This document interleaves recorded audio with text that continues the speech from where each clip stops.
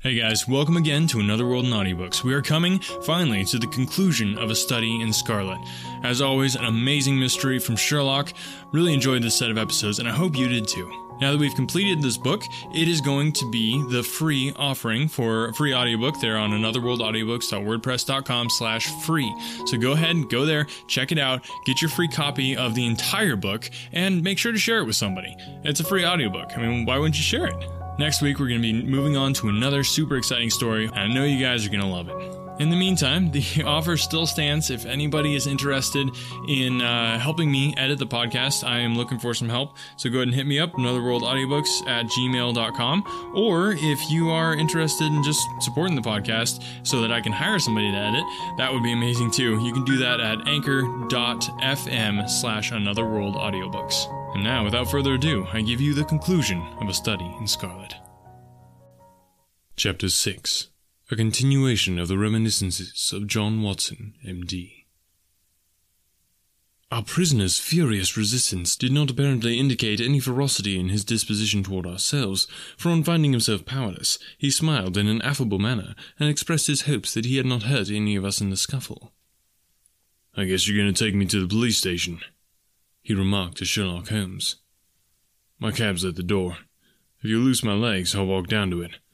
I'm not so light to lift as I used to be." Gregson and Lestrade exchanged glances, as if they thought this proposition rather a bold one, but Holmes at once took the prisoner at his word, and loosened the towel which was bound round his ankles.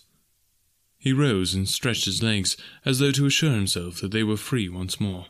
I remember that I thought to myself, as I eyed him, that I had seldom seen a more powerfully built man, and his dark, sunburned face bore an expression of determination and energy which was as formidable as his personal strength. "If there's a vacant place for a chief of police, I reckon you're the man for it," he said, gazing with undisguised admiration at my fellow lodger. "What you kept on my trail was a caution." "You had better come with me," said Holmes to the two detectives. "I can drive you," said Lestrade. "Good, and Gregson can come inside with me. You too, Doctor. You have taken an interest in this case, and may as well stick to us." I assented gladly, and we all descended together. Our prisoner made no attempt at escape, but stepped calmly into the cab which had been his, and we followed him. Lestrade mounted the box, whipped up the horse, and brought us in a very short time to our destination. We were ushered into a small chamber, where a police inspector noted down our prisoner's name and the names of the men with whose murder he had been charged. The official was a white-faced, unemotional man, who went through his duties in a dull, mechanical way. "The prisoner will be put before the magistrate in the course of the week," he said. "In the meantime, Mr. Jefferson Hope, have you anything that you wish to say? I must warn you that your words will be taken down and may be used against you." "I've got a good deal to say," our prisoner said slowly. "I want to tell you gentlemen all about it." "Hadn't you better reserve that for your trial?" asked the inspector. "I may never be tried," he answered. "You needn't look startled. It isn't suicide I'm thinking of. Are you a doctor?" He turned his fierce dark eyes upon me as he asked this last question. "Yes, I am," I answered. "Then put your hand here," he said with a smile, motioning with his manacled wrists towards his chest. I did so, and became at once conscious of an extraordinary throbbing and commotion which was going on inside. The walls of his chest seemed to thrill and quiver as a frail building would do inside when some powerful engine was at work. In the silence of the room, I could hear a dull humming and buzzing noise, which proceeded from the same source. "Why," I cried, "you have an aortic aneurysm." "That's what they call it," he said placidly. "I went to a doctor last week about it, and he told me that it's bound to burst before many days passed. It has been getting worse for years. I got it from overexposure and underfeeding among the Salt Lake Mountains. I've done my work now, and I don't care how soon I go, but I should like to leave behind some account of the business behind me. I don't want to be remembered as a common cutthroat." The inspector and the two detectives had a hurried discussion as to the advisability of allowing him to tell his story.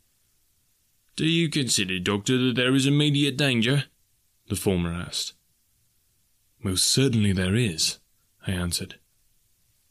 In that case, it is clearly our duty in the interests of justice to take his statement, said the inspector. You are at liberty, sir, to give your account, which I again warn you will be taken down. I'll sit down, with your leave, the prisoner said, suiting the action to the word. This aneurysm of mine makes me easily tired, and the tussle we had half an hour ago was not mended matters. I'm on the brink of the grave, and I'm not likely to lie to you. Every word I say is the absolute truth, and how you use it is a matter of no consequence to me. With these words, Jefferson Hope leaned back in his chair and began the following remarkable statement. He spoke in a calm and methodical manner, as though the events which he narrated were commonplace enough. I can vouch for the accuracy of the subjoined account, for I have had access to Lestrade's notebook, in which the prisoner's words were taken down exactly as they were uttered. It don't much matter to you why I hated these men, he said.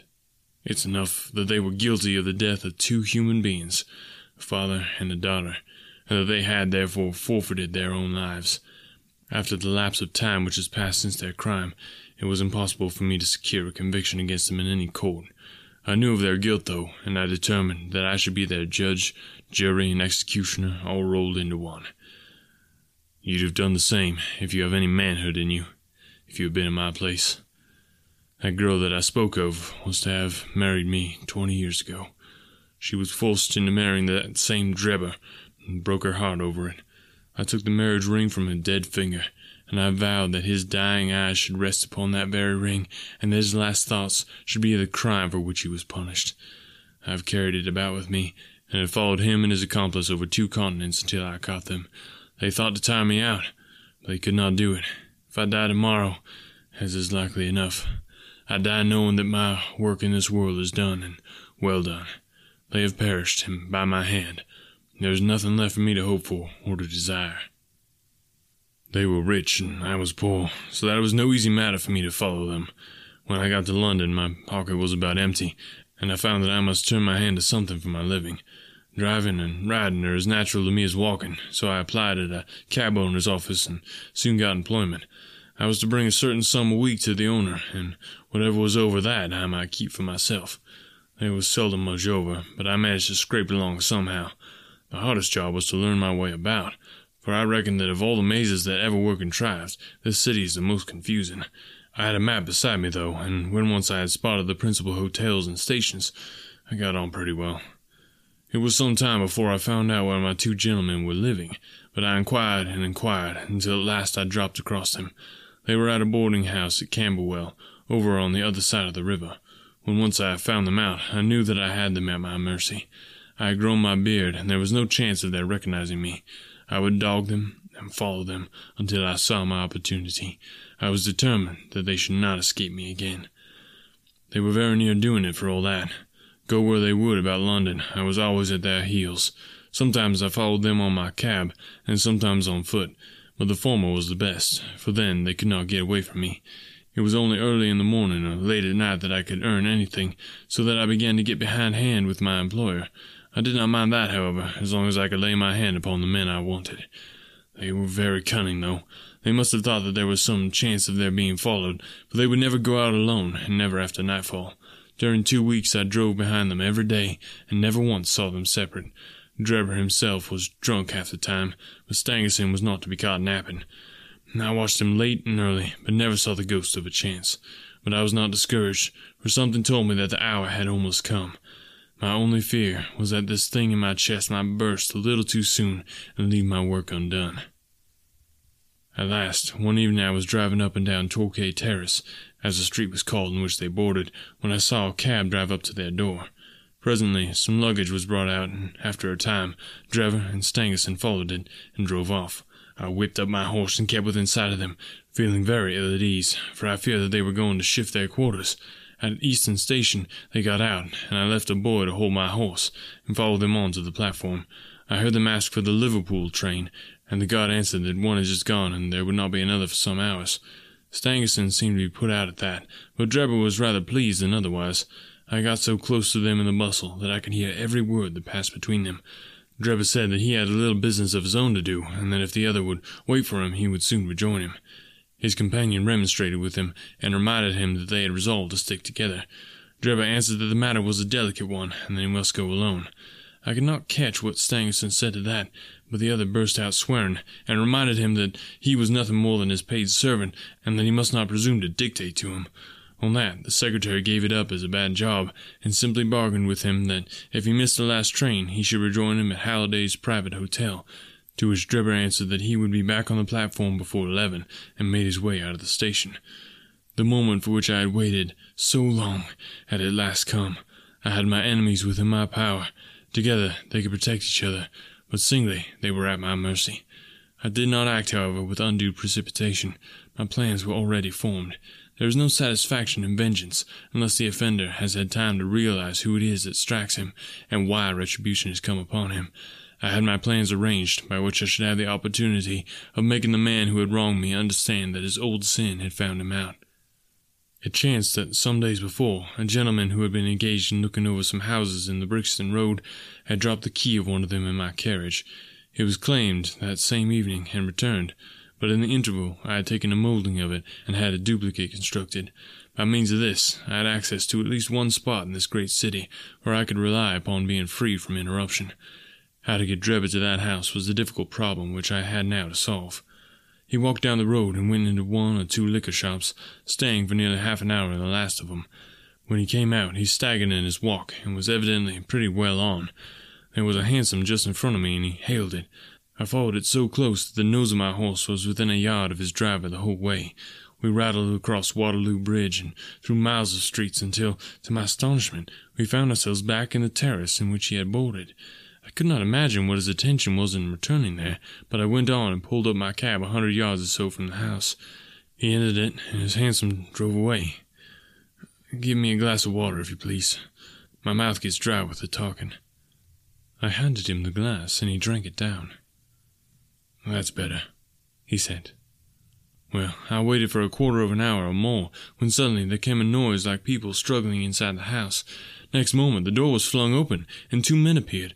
One of them was Drebber, and the other was a young chap whom I had never seen before.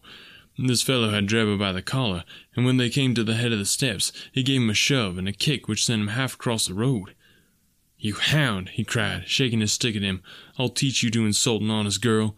He was so hot that I think he would have thrashed Drebber with his cudgel, only that the cur staggered down the road as fast as his legs would carry him. He ran as far as the corner, and then, seeing my cab, he hailed me and jumped in. "Drive me to Halliday's private hotel," said he. When I had him fairly inside my cab, my heart jumped so with joy that I feared lest at this last moment my aneurysm might go wrong. I drove along slowly, weighing in my own mind what it was best to do. I might take him right out into the country, and there in some deserted lane have my last interview with him. I had almost decided upon this when he solved the problem for me. The craze of drink had seized him again, and he ordered me to pull up outside a gin palace. He went in, leaving word that I should wait for him. There he remained until closing time, and when he came out he was so far gone that I knew the game was in my own hands. Don't imagine that I intended to kill him in cold blood. It would only have been rigid justice if I had done so, but I could not bring myself to do it. I had long determined that he should have a show for his life, if he chose to take advantage of it. Among the many billets which I have filled in America during my wandering life, I was once janitor and sweeper out of the laboratory at York College. One day the professor was lecturing on poisons, and he showed his students some alkaloid, as he called it, which he had extracted from some South American arrow poison, and which was so powerful that the least grain meant instant death. I spotted the bottle in which the preparation was kept, and when they were all gone, I helped myself to a little of it. I was a fairly good dispenser, so I worked this alkaloid into small, soluble pills, and each pill I put in a box with a similar pill made without the poison. I determined at the time that, when I had my chance, my gentlemen should each have a draw out of one of these boxes, while I ate the pill that remained. It would be quite as deadly, and a good deal less noisy than firing across a handkerchief. From that day I had always my pill-boxes about with me, and the time had now come when I was to use them. It was nearer 1 than 12, and a wild, bleak night, blowing hard and raining in torrents. Dismal as it was outside, I was glad within, so glad that I could have shouted out from pure exultation. If any of you gentlemen have ever pined for a thing, and longed for it during 20 long years, and then suddenly found it within your reach, you would understand my feelings. I lit a cigar and puffed at it as to steady my nerves, but my hands were trembling and my temples throbbing with excitement. As I drove, I could see old John Ferrier and sweet Lucy looking at me out of the darkness and smiling at me, just as plain as I see you all in this room.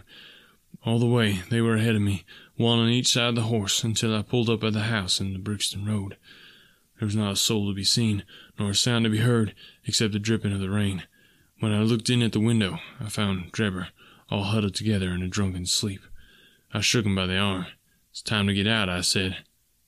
"All right, cabby," said he. I suppose he thought we had come to the hotel that he had mentioned, for he got out without another word and followed me down the garden. I had to walk beside him to keep him steady, for he was still a little top-heavy. When we came to the door, I opened it and let him into the front room. I give you my word that all the way the father and the daughter were walking in front of us. "It's infernally dark," said he, stamping about. "We'll soon have a light," I said, striking a match and putting it to a wax candle which I had brought with me. "Now, Enoch Drebber," I continued, turning to him and holding the light to my own face, "who am I?" He gazed at me with bleared, drunken eyes for a moment, and then I saw a horror spring up in them and convulse his whole features, which showed me that he knew me. He staggered back with a livid face, and I saw the perspiration break out upon his brow, while his teeth chattered in his head. At the sight, I leaned my back against the door and laughed loud and long.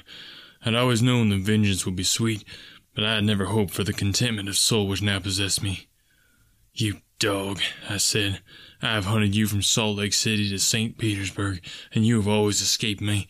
Now, at last your wanderings have come to an end, for either you or I shall never see tomorrow's sunrise."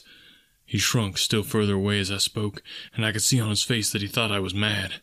So I was for the time. The pulses in my temple beat like sledgehammers, and I would have had a fit of some sort if the blood had not gushed from my nose and relieved me. "What do you think of Lucy Ferrier now?" I cried, locking the door, shaking the key in his face. "Punishment has been slow in coming, but it has overtaken you at last." I saw his coward lips tremble as I spoke. He would have begged for his life, but he knew well that it was useless. "Would you murder me?" he stammered. "There is no murder," I answered. "Who talks of murdering a mad dog?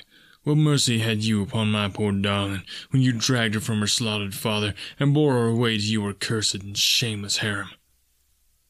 "It was not I who killed her father," he cried. "But it was you who broke her innocent heart," I shrieked, thrusting the box before him. "Let the high God judge between us. Choose and eat. There is death in one and life in the other. I shall take what you leave. Let us see if there is justice upon the earth, or if we are ruled by chance." He cowered away with wild cries and prayers for mercy, but I drew my knife and held it to his throat until he had obeyed me. Then I swallowed the other, and we stood facing one another in silence for a minute or more, waiting to see which was to live and which was to die. Shall I ever forget the look which came over his face when the first warning pangs told him that the poison was in his system? I laughed as I saw it, and held Lucy's marriage ring in front of his eyes. It was but for a moment, for the action of the alkaloid is rapid. A spasm of pain contorted his features. He threw his hands out in front of him, staggered, and then with a hoarse cry, fell heavily upon the floor. I turned him over with my foot, placed my hand upon his heart. There was no movement. He was dead. The blood had been streaming from my nose, but I had taken no notice of it. I don't know what it was that put it into my head to write upon the wall with it. Perhaps it was some mischievous idea of setting the police upon a wrong track, for I felt light-hearted and cheerful. I remembered a German being found in New York with Reich written up above him, and it was argued at the time in the newspapers that the secret societies must have done it. I guessed that what puzzled the New Yorkers would puzzle the Londoners, so I dipped my finger in my own blood and printed it on a convenient place on the wall. Then I walked down to my cab and found that there was nobody about, and that the night was still very wild. I had driven some distance when I put my hand into the pocket in which I usually kept Lucy's ring, and found that it was not there. I was thunderstruck at this, for it was the only memento that I had of her. Thinking that I might have dropped it when I stooped over Drebber's body, I drove back, and leaving my cab in a side street, I went boldly up to the house, for I was ready to dare anything rather than lose the ring. When I arrived there, I walked right into the arms of a police officer who was coming out, and only managed to disarm his suspicion by pretending to be hopelessly drunk. That was how Enoch Drebber came to his end. All I had to do then was to do as much for Stangerson, and so pay off John Ferrier's debt. I knew that he was staying at Halliday's private hotel, and I hung about all day, but he never came out. Fancied that he suspected something when Drebber failed to put in an appearance. He was cunning, was Stangerson, and I was on his guard. If he thought he could keep me off by staying indoors, he was very much mistaken. I soon found out which was the window of his bedroom, and early next morning I took advantage of some ladders which were lying in the lane behind the hotel, and so made my way into his room in the grey of the dawn. I woke him up and told him that the hour had come when he was to answer for the life he had taken so long before. I described Drebber's death to him, and I gave him the same choice of poison pills. Instead of grasping at the chance of safety which that offered, he sprang from his bed and flew at my throat. In self-defense, I stabbed him to the heart. It would have been the same in any case, for Providence would never have allowed his guilty hand to pick out anything but the poison. I have little more to say, and it's as well, for I'm about done up. I went on cabbing it for a day or so, intending to keep at it until I could save enough to take me back to America. I was standing in the yard when a ragged youngster asked if there was a cabby there called Jefferson Hope, and said that his cab was wanted by a gentleman at 221 Baker Street. I went round, suspecting no harm, and the next thing I knew, this young man here had the bracelets on my wrist, and as neatly shackled as I ever saw in my life. That's the whole of my story, gentlemen. You may consider me to be a murderer, but I hold that I am just as much an officer of justice as you are. So thrilling had the man's narrative been, and his manner was so impressive, that we had sat silent and absorbed. Even the professional detectives, blasé as they were in every detail of crime, appeared to be keenly interested in the man's story. When he finished, we sat for some minutes in stillness, which was only broken by the scratching of Lestrade's pencil as he gave the finishing touches to his shorthand account. "There is only one point on which I should like a little more information," Sherlock Holmes said at last. "Who was your accomplice who came for the ring which I advertised?" The prisoner winked at my friend jocosely. "I can tell my own secrets," he said, "but I don't get other people into trouble. I saw your advertisement, and I thought it might be a plant, or it might be the ring which I wanted. My friend volunteered to go and see. I think you'll own he did it smartly." "No doubt of that," said Holmes heartily. "Now, gentlemen," the inspector remarked gravely, "the forms of the law must be complied with. On Thursday the prisoner will be brought before the magistrates, and your attendance will be required. Until then, I will be responsible for him." He rang the bell as he spoke, and Jefferson Hope was led off by a couple of warders, while my friend and I made our way back out of the station and took a cab back to Baker Street. Chapter 7. The Conclusion. We had been warned to appear before the magistrates upon Thursday, but when the Thursday came, there was no occasion for our testimony. A hired judge had taken the matter in hand, and Jefferson Hope had been summoned before a tribunal where strict justice would be meted out to him.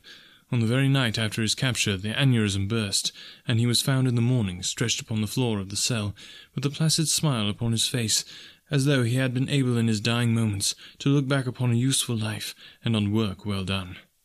"Gregson and Lestrade will be wild about his death," Holmes remarked, as we chatted over it next morning.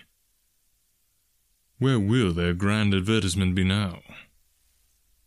"I don't see that they had very much to do with his capture," I answered. "What you do in this world is a matter of no consequence," returned my companion bitterly. "The question is, what can you make people believe that you have done? Never mind," he continued more brightly after a pause. "I would not have missed the investigation for anything. There has been no better case within my recollection. Simple as it was, there were several most instructive points about it." "Simple?" I ejaculated. "Well, really, it can hardly be described as otherwise," said Holmes, smiling at my surprise. "The proof of its intrinsic simplicity is, that without any help save a few very ordinary deductions, I was able to lay my hands upon the criminal within 3 days. "That is true," said I. "I have already explained to you that what is out of the common is usually a guide rather than a hindrance. In solving a problem of this sort, the grand thing is to be able to reason backwards. That is a very useful accomplishment, and a very easy one, but people do not practice it much. In the everyday affairs of life, it is more useful to reason forwards, and so the other comes to be neglected. There are 50 who can reason synthetically, for 1 who can reason analytically." "I confess," said I, "that I do not quite follow you." "I had hardly expected that you would. Let me see if I can make it clearer. Most people, if you describe a train of events to them, will tell you what the result would be. They can put those events together in their minds, and argue from them that something will come to pass. There are a few people, however, who, if you told them a result, would be able to evolve from their own inner consciousness what the steps were which led to that result. This power is what I mean when I talk of reasoning backwards, or analytically." "I understand," said I. "Now, this was a case in which you were given a result, and had to find everything else for yourself. Now, let me endeavour to show you the different steps in my reasoning. To begin at the beginning, I approached the house, as you know, on foot, and with my mind entirely freed from all impressions. I naturally began by examining the roadway, and there, as I have already explained to you, I saw clearly the marks of a cab, which, I ascertained by inquiry, must have been there during the night. I satisfied myself that it was a cab and not a private carriage by the narrow gauge of the wheels. The ordinary London growler is considerably less wide than a gentleman's brougham. This was the first point gained. I then walked slowly down the garden path, which happened to be composed of a clay soil, peculiarly suitable for taking impressions. No doubt, it appeared to you to be a mere trampled line of slush, but, to my trained eyes, every mark upon its surface had a meaning. There is no branch of detective science which is so important and so much neglected as the art of tracing footsteps. Happily, I have always laid great stress upon it, and much practice has made it second nature to me. I saw the heavy footmarks of the constables, but I saw also the track of the two men who had first passed through the garden. It was easy to tell that they had been before the others, because in places their marks had been entirely obliterated by the others coming upon the top of them. In this way my second link was formed, which told me that the nocturnal visitors were two in number, one remarkable for his height, as I calculated from the length of his stride, and the other fashionably dressed, to judge from the small and elegant impression left by his boots. On entering the house, this last inference was confirmed. My well-booted man lay before me. The tall one, then, had done the murder, if murder there was. There was no wound upon the dead man's person, but the agitated expression upon his face assured me that he had foreseen his fate before it came upon him. Men who die from heart disease, or any sudden natural cause, never by any chance exhibit agitation upon their features. Having sniffed the dead man's lips, I detected a slightly sour smell, and I came to the conclusion that he had had poison forced upon him. Again, I argued that it had been forced upon him from the hatred and fear expressed upon his face. By the method of exclusion, I had arrived at this result, for no other hypothesis could meet the facts. Do not imagine that it was a very unheard-of idea. The forcible administration of poison is by no means a new thing in criminal annals. The cases of Dulski in Odessa and Letieur in Montpellier will occur at once to any toxologist. And now came the great question as to the reason why. Robbery had not been the object of the murder, for nothing was taken. Was it politics, then, or was it a woman? That was the question which confronted me. I was inclined from the first to the latter supposition. Political assassins are only too glad to do their work and to fly. This murder had, on the contrary, been done most deliberately, and the perpetrator had left his tracks all over the room, showing that he had been there all the time. It must have been a private wrong, and not a political one, which called for such a methodical revenge. When the inscription was discovered upon the wall, I was more inclined than ever to my opinion. The thing was too evidently a blind. When the ring was found, however, it settled the question. Clearly, the murderer had used it to remind his victim of some dead or absent woman. It was at this point that I asked Gregson whether he had inquired in his telegram to Cleveland as to any particular point in Mr. Drebber's former career. He answered, you remember, in the negative. I then proceeded to make a careful examination of the room, which confirmed me in my opinion as to the murderer's height, and furnished me with the additional details as to the Trichinopoly cigar and the length of his nails. I had already come to the conclusion, since there were no signs of a struggle, that the blood which covered the floor had burst from the murderer's nose in his excitement. I could perceive that the track of blood coincided with the track of his feet. It was seldom that any man, unless he is very full-blooded, breaks out in this way through emotion, so I hazarded the opinion that the criminal was probably a robust and ruddy-faced man.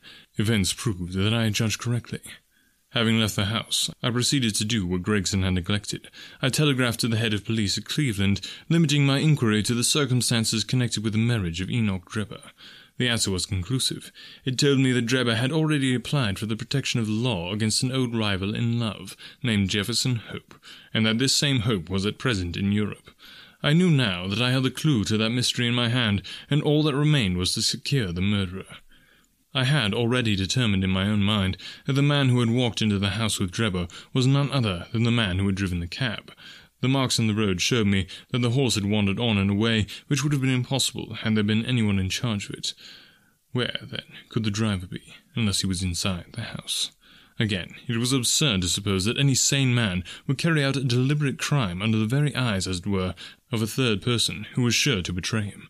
Lastly, supposing one man wished to dog another through London, what better means could he adopt than to turn cab driver?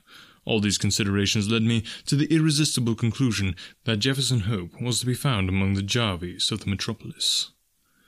If he had been one, there was no reason to believe that he had ceased to be. On the contrary, from his point of view, any sudden change would be likely to draw attention to himself. He would probably, for a time at least, continue to perform his duties. There was no reason to suppose that he was going under an assumed name. Why should he change his name in a country where no one knew his original one? I therefore organized my street Arab detective corps, and sent them systematically to every cab proprietor in London until they ferreted out the man that I wanted. How well they succeeded, and how quickly I took advantage of it, are still fresh in your recollection. The murder of Stangerson was an incident which was entirely unexpected, but which could hardly in any case have been prevented. Through it, as you know, I came into possession of the pills, the existence of which I had already surmised. You see, the whole thing is a chain of logical sequences without a break or flaw. "It is wonderful," I cried. "Your merits should be publicly recognized. You should publish an account of the case. If you won't, I will for you." "You may do what you like, Doctor," he answered. "See here," he continued, handing a paper over to me. "Look at this." It was the Echo for the day, and the paragraph to which he pointed was devoted to the case in question. "The public," it said, "have lost a sensational treat through the sudden death of the man, Hope, who was suspected of the murder of Mr. Enoch Drebber and a Mr. Joseph Stangerson. The details of the case will probably be never known now, though we are informed upon good authority that the crime was the result of an old-standing and romantic feud in which love and Mormonism bore a part. It seems that both the victims belonged, in their younger days, to the Latter-day Saints, and Hope, the deceased prisoner, hails also from Salt Lake City. If the case has had no other effect, it, at least, brings out in the most striking manner the efficiency of our detective police force, and will serve as a lesson to all foreigners, that they will do wisely to settle their feuds at home, and not to carry them on to British soil. It is an open secret that the credit of this smart capture belongs entirely to the well-known Scotland Yard officials, Messrs. Lestrade and Gregson. The man was apprehended, it appears, in the rooms of a certain Mr. Sherlock Holmes, who has himself, as an amateur, shown some talent in the detective line, and who, with such instructions, may hope in time to attain some degree of their skill. It is expected that a testimonial of some sort will be presented to the two officers as a fitting recognition of their services." "Didn't I tell you so when we started?" cried Sherlock Holmes with a laugh. "That's the result of all our study in Scarlet, to get them a testimonial." "Never mind," I answered. "I have all the facts in my journal, and the public shall know them. In the meantime, you must make yourself contented by the consciousness of success, like the Roman miser. Populus me celebat at mihi plaudo, ipse domni simul ac numos contemplor in arca." The end. Alright, thanks guys so much for listening again today, really appreciate it. Remember, you can get the entire copy of A Study in Scarlet, this entire free audiobook, at anotherworldaudiobooks.wordpress.com/free. Go get it, and make sure to share this with somebody that you know who might enjoy a free audiobook. Because after all, I mean, it's free. So looking forward to next week. Can't wait to share with you the next book that we're moving on to. I think you're going to like it. Talk to you next time.